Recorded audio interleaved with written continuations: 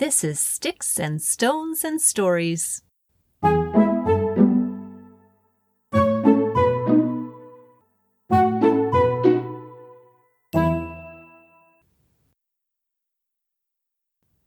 There were once two sisters, Zita and Greta, who lived all by themselves in a little cottage at the edge of a forest. In the spring they caught fish, in the summer they picked berries and grew vegetables, and in the autumn they gathered nuts from the forest and brought home firewood. They saved what they could for the long winter months. But there were days late in the winter when the two sisters had only a little porridge to fill their stomachs. One winter afternoon, the two hungry sisters set off into the woods. They were hoping to gather dead branches to sell as firewood in the village nearby, so they could buy milk and bread and maybe even a little cheese. But it had been a very long winter, and most of the dead branches had already been dragged away. The two sisters walked deeper and deeper into the woods, but their arms were nearly empty. They were as far from their cottage as they had ever been, when Zita stopped suddenly. "Do you hear that?" she said. Greta stopped and listened too, then pointed at a thorn bush ahead of them. There was a little silver bird caught in the thorns, chirping as it struggled to break free. "Oh," said Greta, "I've never seen such a beautiful bird." And it was beautiful, with delicate silver feathers that shone like starlight, even in the dark shadows beneath the trees. Zita clapped her hands. "Oh, Greta, we can catch it and take it back to sell in the village. Such a beautiful bird will be worth many coins. We won't be hungry again for a long, long time." But Greta did not look happy with this plan. "Oh, Zita, it's such a little thing. Look how it's struggling, how desperate it is to be free." Zita argued at first. Selling the bird would mean food, enough for the rest of the winter. But as she watched the silver bird, she felt a pang in her heart. The little bird was meant to fly, not to be trapped in a cage.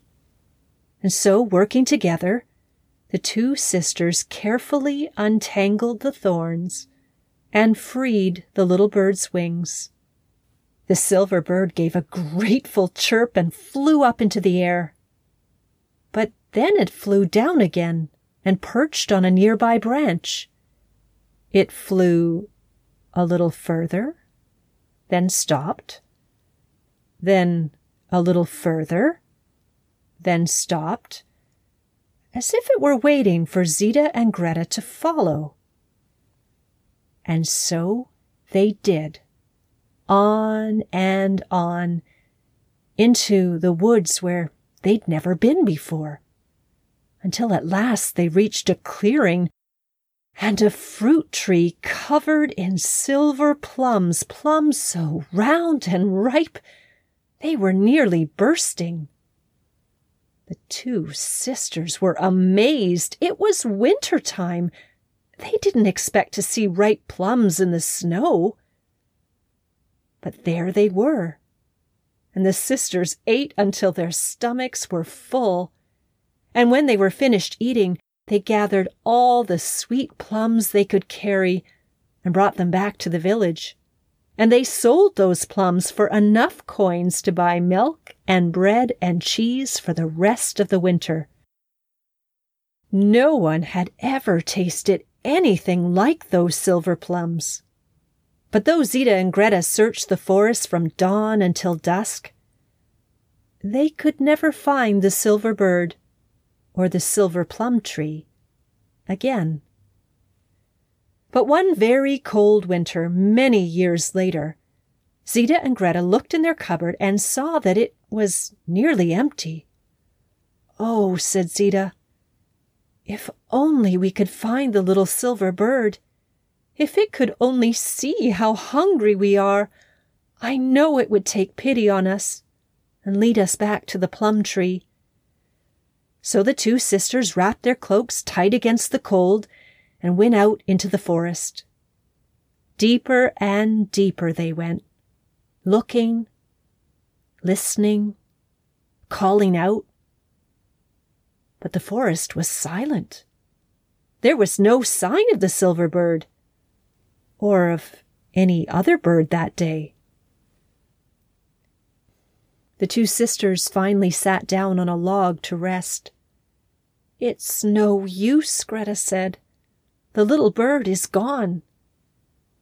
But just as she was wiping a tear away, she saw a flash of silver out of the corner of her eye.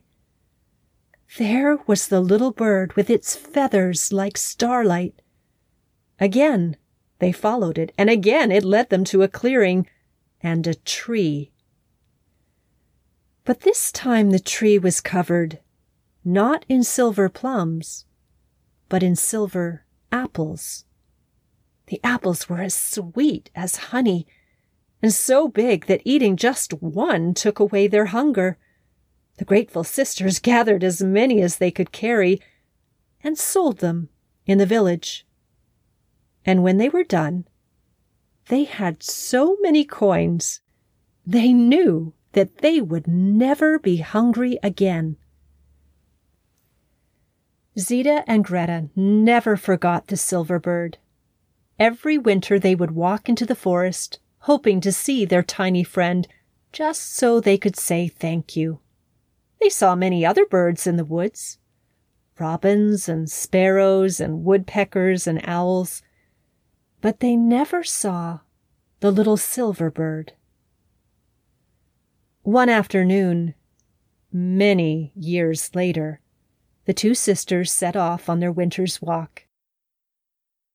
They were both old and gray and bent over now, and their bones creaked as they pushed their way through the snow.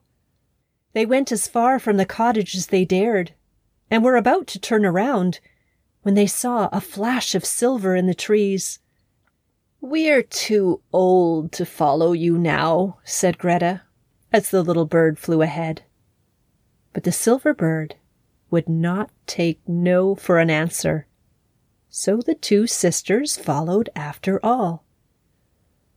On and on the bird went, until the sisters lost all sense of time. But instead of getting more tired, with each step their aches and pains seemed to melt away until they felt almost like young girls again. At last they reached the clearing, but instead of one tree, there was an entire orchard, fruit trees of all kinds, plums and pears and apples and cherries, even oranges and lemons and limes.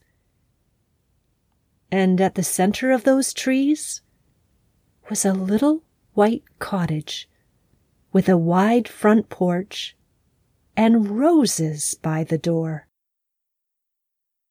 Zita and Greta lived in that summer cottage for the rest of their days, as happy as two sisters could be. Perhaps they're living there still. Only the little silver bird knows for sure. This is Sticks and Stones and Stories.